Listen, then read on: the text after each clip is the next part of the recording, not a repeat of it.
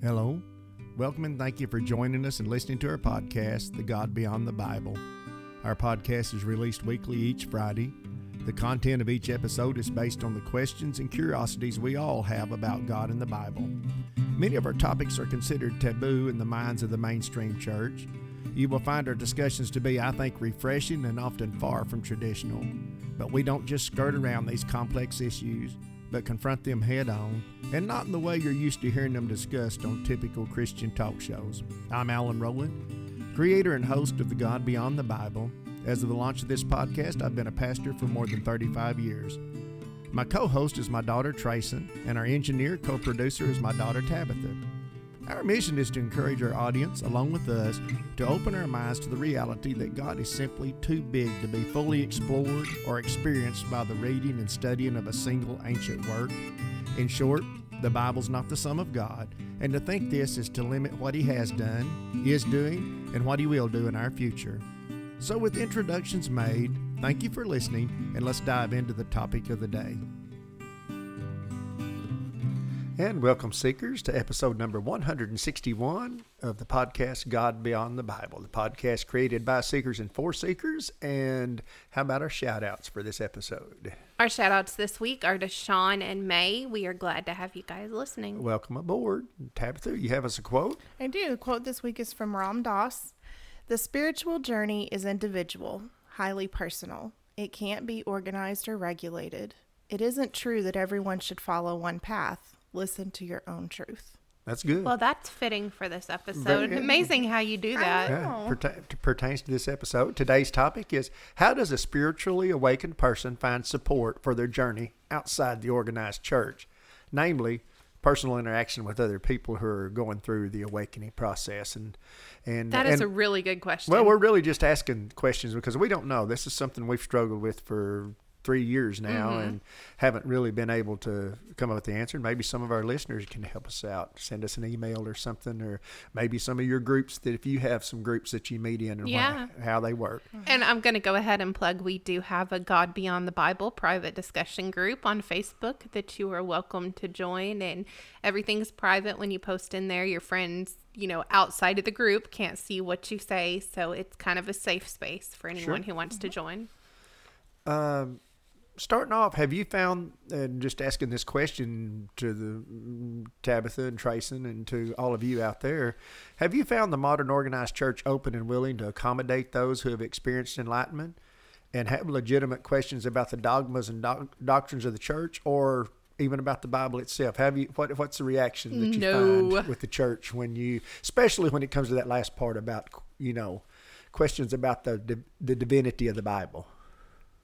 Yeah, it never ends well. Well, I mean, it's mostly like people looking at me like I grew a second head or something. Yeah. It's just, it's a strange. And I was a little put out today. I always listen to podcasts when I'm on the route. I'm a huge podcast fan.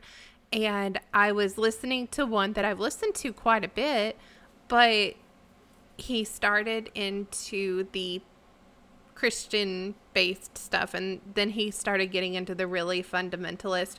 Well, I guess you could say that if you wanted to look at the Bible like it was just a bunch of letters that were put together and not a love letter directly to us from God. And I'm like, man, it wasn't even a religious podcast. Why do you have to go there? Because the rest of the day, I listened to 2 more of his episodes, and that's all I could think of in the back of my head. Yeah. Well, have you found it difficult to speak about your enlightened discoveries in church circles, especially in the church setting? Or have you even tried? Has anyone ever tried that? I think I was really hesitant because I knew I could kind of gauge the people around me. I knew where they were at, so. I had a recent experience. I went to hear a person speak at a church, and I was very disappointed. And I actually got up and left the church service because I didn't agree with what was being said. And later on, I was asked, I never offer my opinion anymore. I keep it to myself, but I was asked, and I was really met with a lot of confrontation. And of course, it had to do basically with just, is God going to send you to hell? Is He going to help you if you're not living in what people consider to be His will? But it was a frustrating conversation for me to have because there was no There was no give. You could tell that their minds were closed. Sure. And that was the podcast earlier. That's reminded me. The story that they had told was about a priest who came in and told a woman that her and her husband, or her and her boyfriend, would not be able to conceive a second child until they got married. And then her and her husband got married and they were pregnant within like a month. Yeah. Yeah. And so that started this whole thing about the Bible and what God says. And I'm like, oh my. Yeah, and it's always amazing. We won't get off on that, but it's always amazing how just that piece of paper issued by the government makes all the difference in the world. Now, everything's good. Everything's fine. We're all good now because, and it's amazing that we don't put the same emphasis on a driver's license. This is true. We don't discriminate against people that don't have a driver's license. I'm sorry, you can't join our church. You don't have a driver's license. We need the government to issue you a license. Well, anyway. Have you found that individually, many active church folks have the same questions and thoughts that first led you to enlightenment, yet when they're in the church setting, they tend to resort back to the same old dogmas and doctrines that they have been indoctrinated with? I mean, I've run into this over and over. I've run into people and think, wow, this person is on their way to enlightenment. And then I can see them in a setting of other Christians, in a Christian discussion around other Christians in a church setting, and it's like, well, there's two different people here. This is not the same person. Why do you think that is? Do you think it's because we have to seem like we're in control and we know exactly what we believe? I mean, just because that's indoctrinated, or is it just the comfort of having like-minded people? I think it's the bubble, but I think it's also wanting to fit in. I think it's peer pressure. I think it's just purely peer pressure, and no one knows who's doing all the bullying. No one no one knows who the bully is. It's just we've got to, if we're in this setting, we've got to talk this way. We've got to use this language. We've got to have this, And let's be honest, that familiarity is comforting to not think about it too deeply when you start really feeling pulled by those questions, and to just sort of plug your ears. I'm not listening. I'm going right back to what I was doing before because this is too much. Right. And basically what we're talking about here, the whole idea of this as I was writing this, as I was giving thought to this, is that there's just not really much out there for enlightened people, because eventually if you speak in the church, you're going to get crossways probably with the folks in the church. And if you just sit, then you're really not going to grow there either. I mean, I'm just being as straight as I can be. You're not going to find the growth you're looking for. You're not going to find the enlightenment you're looking for. I don't think, unless there's something I haven't seen. Right. I may have also operated in a bubble that I don't know. Do you ever have thoughts that you should abandon your quest for enlightenment and just conform to the church's religion in order to fit in and have some level of fellowship? I did at one point. Well, I mean, you guys know I'm there right now. I haven't abandoned my quest for enlightenment, but I am kind of back right at this point. I'm attending church, and I don't know if I'm doing it for, I know I need the fellowship. I work from home. People. I'm by myself all the time. But I think a lot of it's almost like a social experiment. For the first time in my life, I actually feel like an outsider coming into the church, and I'm getting to experience it in a whole different way. Oh, yeah. Some good, some not so good, but it's interesting. And, of course, in my position, I can't hardly do it because I immediately, having been in that position of leadership, I immediately start being roped into, trying to be roped into doing something, and I'm certainly not going to, I certainly can't speak and do what I really think. Mm-hmm. And Absolutely. I'm not going to be disingenuous either. I'm not going to. Okay. In your mind, what would a spiritual gathering look like, and how would one avoid it morphing into the organization pattern after a modern church? That's a really hard one because I cycle through this in my mind all the time, because we've done things before where we, well, if we got together and we did this, and then, but everything automatically starts following those rules of business, rules of church, rules of... Because I don't think you can do anything with an agenda, and you would have an agenda. If that's what you were gathering for, then it would have some form of agenda, and then it turns into... Well, it gets organized. It has to be structured. What was your quote? What was the quote? Read your quote again. It can't be organized or regulated. Your spirituality cannot be. In light of the recent exposure of excess in the leadership of the big mega churches and the scandalous behavior of some big denominations, and I'm not going to mention, we all know which ones, if you're listening to any news, it is, and the scandalous behavior of big denominations that have been covered up for decades and are now being exposed. Do you think it is time for a whole new approach to how we pursue our spirituality? Do you think, well, I mean, what's this going to come to? Are we just going to, is everyone just going to, well, they're just so sold out to the organization that they're just going to close their eyes and turn their heads to it and say, okay, this is just the price we pay for having the organization. It's just, this is part of doing business. And should it be? Should it be part of doing? I mean, absolutely not. We all know I'm talking about the recent Southern Baptist thing that's exploded now. And I've always said this about that. I was Southern Baptist for years. I was in the organization. I think the corruption goes a lot deeper than just some sex scandal there. I think if they really want to dig into something, the folks that are digging in ought to dig into the money. Oh, absolutely. You ought to dig into there are people doing that currently. Yeah. I mean, it's.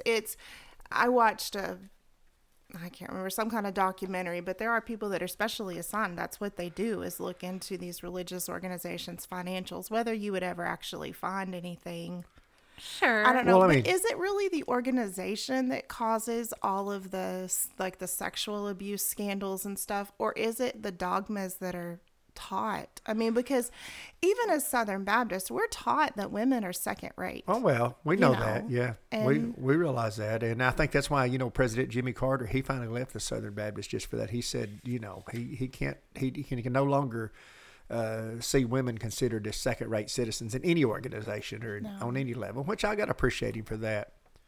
How does one remove the temptation for greed, since we're talking about the money and all of that? How does one remove the temptation for greed and the wielding of power and control over the individual's personal spiritual pursuit? How do you get that out of the equation? You have to take money out of the equation. All of it. Yeah. There can't be any. I don't think you can ever have a successful gathering if money is involved in any way. Because there has to be accountability. And when there's accountability and people are putting their money in, there has to be opinions on how the money gets spent, where it's going, who's getting how much. Well, you start this. I've said for years that if you could take the building, the owning of the property, if you could take the building and the property and the money out of the equation, the church would have much fewer problems. Oh, absolutely. But you can't do that because it's not designed to operate that way. It's designed to operate to bring in money. It is a business. It is. How difficult is it to battle our indoctrination of the evangelical approach to bringing folks together in a spiritual discussion? In other words, we've been programmed to think that it is our job to persuade others to adopt our method of approach to having a relationship with the divine. So how do you make allowances for each individual to find their own path? I mean, how can you do that? How can you, because remember, let's don't lose sight of our talk here. Our talk here is about how would you organize a group of enlightened people and how would it operate, and how could you do it? We've talked about we said if you'll keep money out of the equation, that's a big stepping stone. But what about how do you not proselytize? We're all. I just told Tabitha last week, we had a discussion after our podcast, and I told her, I said, it's your evangelical mindset that's causing you to think that you need to get people to listen to you or change their mind about that's all deep, because that's so deeply ingrained in us that our job is to get other people to think of the way we think. That's the whole, that's against everything spirituality really is, though. Right. True enlightenment. It is. I guess that you would have to kind of go with, I think it was the Dalai Lama, whether it was the present or one of the past that said it. I think you have to go with, you have to learn to listen only to listen and not listen to reply, because that is where arguments and disagreements always get started, when you're talking and I'm sitting here thinking about, much like we often do in this podcast, sitting here thinking about how I'm going to reply to what you just said. Right. These are necessary questions, but they're really difficult, and I don't have any say. Yeah, one of the reasons I'm doing this is because I have people constantly after me, why don't you start something? Why don't you do something that we can, and it's like, well, if I do it, then it's my thing, and then all of a sudden I'm the leader of it, and all of a sudden I'm the person that's in charge, and suddenly it morphs into a church.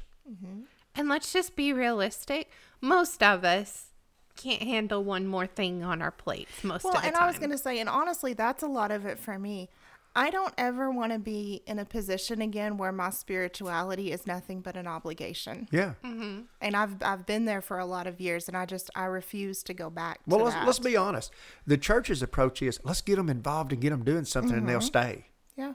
They don't realize they probably run more people off. True. That post that's going around social media right now, that the reason that teenagers are leaving the church and millennials and young adults, they confuse millennials because most of us are 30 and 40 now. Yeah. But most of the reason that the younger people are leaving the church is because they're not given enough responsibility in church. They need to be working in the daycare center and passing out, hymn books and all of this stuff. And I was reading some comments on it because they're always hilarious. And one of them was like, oh, yeah, put me in the daycare. That would have absolutely got me to come back to church. Yeah. Put me taking care of other people's little Right. little rascals. Yeah. How does one desiring to have fellowship and discussion with other enlightened people avoid creating the same bubble of only including like-minded people in their group? So I think this is really the beautiful part about when you start reaching that path of open-mindedness and finding other people who are open-minded, is you realize that you don't agree on a lot of things. But that's our problem. See, that's our evangelical mindset, even our church mindset. We have to agree. Yeah. You have to agree with me, or we have to agree with one another. See, we don't know how. We're totally lost when it comes to listening to someone and not forming an opinion of whether they're right or they're wrong. You can be wrong if you want to be. Well, I've actually had to fight myself on that because when somebody is saying something, I tend to automatically go to what I disagree with. Yeah. Instead of listening for something. Sure, like, Common okay, we ground. have some Yeah. common ground Something here. common, yeah. How does one avoid creating a hierarchy where an individual or a small clique of people rise to power over the group setting? Now, see, that's the problem with the big mega churches. Most of those are run by single families. Mm-hmm. And the single families, Greenleaf. yeah, the single families are well, basically, they hold all the high pay and they hold all the positions and make all the decisions of those mega churches. But how does one avoid creating a hierarchy where an individual or a small clique of people rise to power over a group setting? In other words, how are we to keep the ground level where everyone's thoughts on spiritual things are rendered equal? Well, when you take money out, that helps a lot. Again, I hate to go back to that same thing, but money and power always go hand in hand. Well, we're gonna talk about it in a minute, but isn't the Bible central to all this? Because everything, the Bible, has to be passed through the Bible. Mm-hmm. Mm-hmm. In the church, everything. Even though 5 people may read the same passage and have 5 different interpretations of what it says. Right. And that's okay as long as it's one of the 7 that we agree on. Yeah.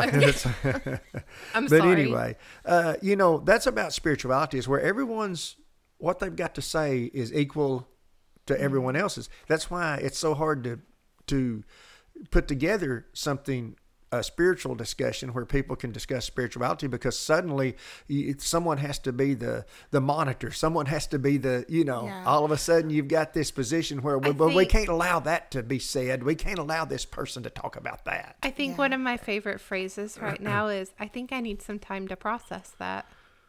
Yeah. Mm-hmm. Because sometimes I really do, like Tabby said, I want to be angry and tell you exactly what I think about your opinion, but instead maybe I just need to take a minute and... Now, this pursuit is not new that we're talking about. In fact, it's as old as the organized church itself.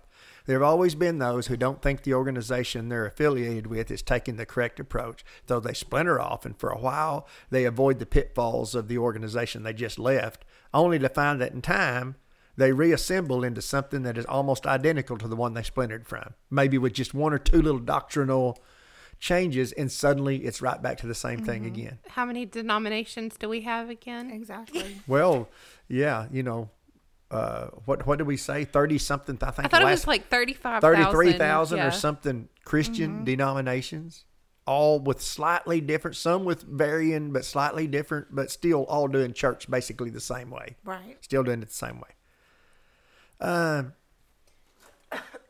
This is one, and this is important here. How does an enlightened group who wants to meet, have a discussion,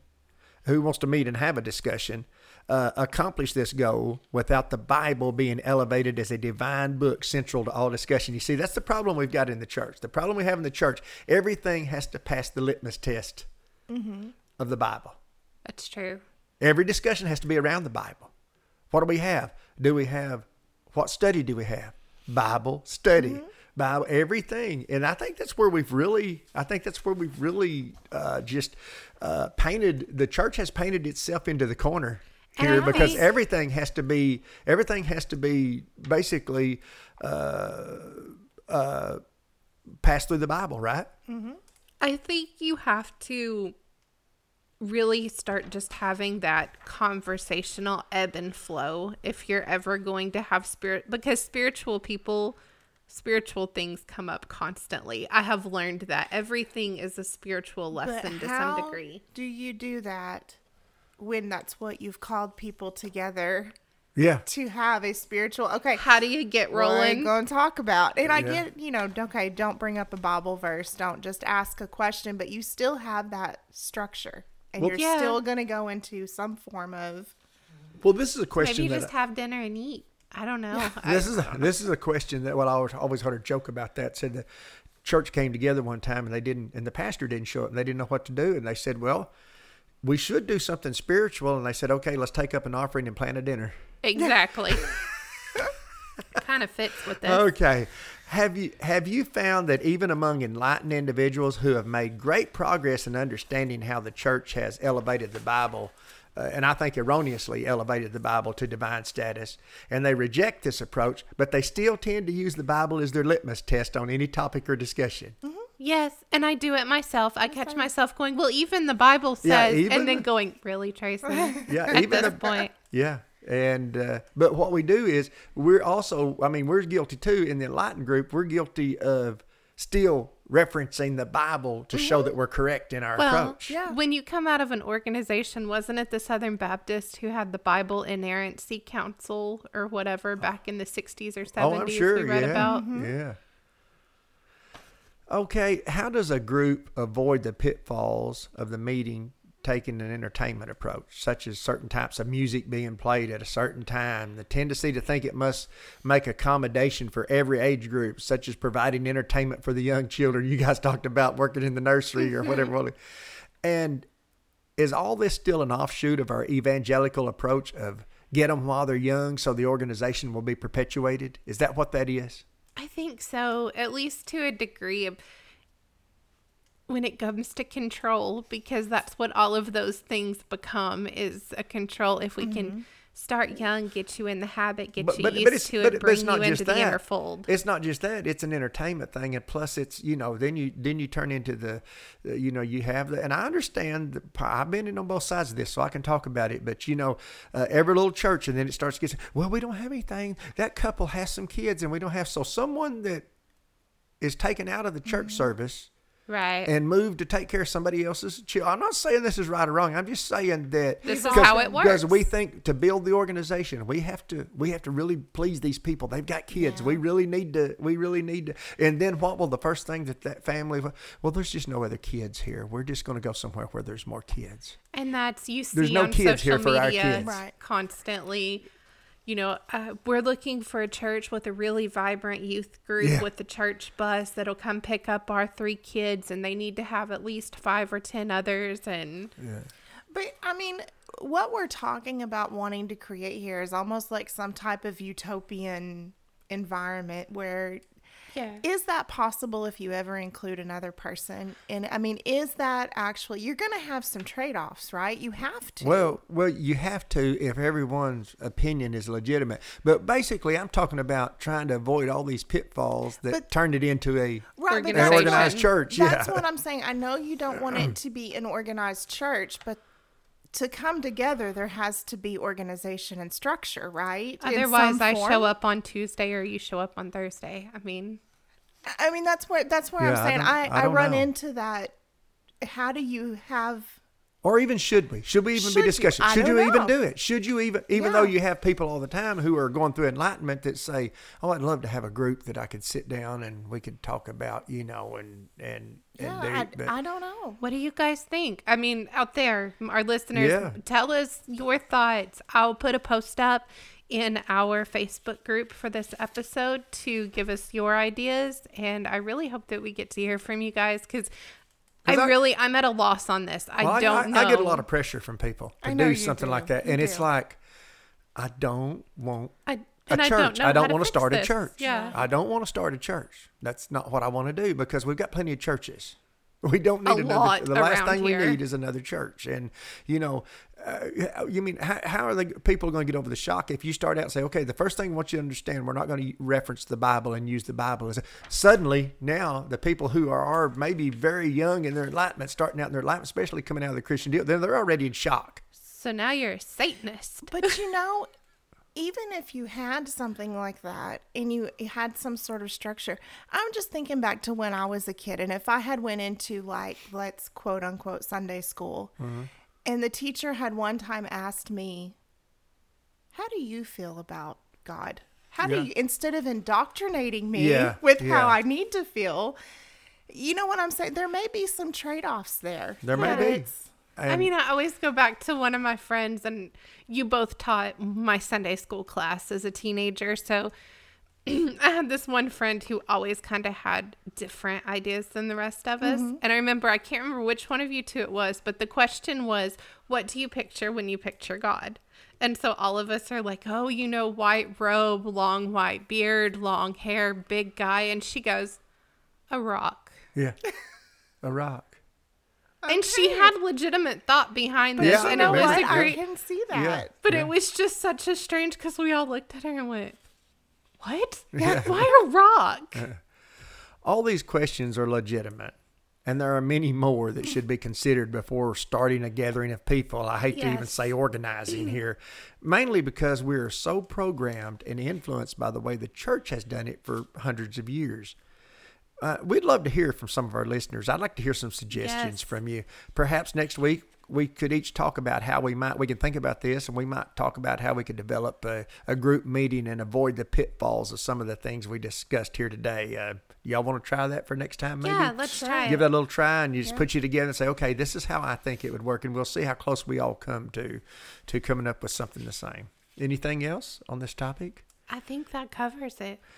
As always, until next time, may the unconditional grace, peace, and love of the divine be on, in, and radiate out from each of you, our fellow seekers, from all of us here at God Beyond the Bible.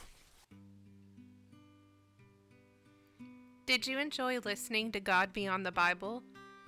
Do you have an idea for an episode? Connect with us today. Visit our website at godbeyondthebible.com, all one word, or send us an email at godbeyondthebible.com, or you can visit us on Facebook. Just type God Beyond the Bible into the search bar.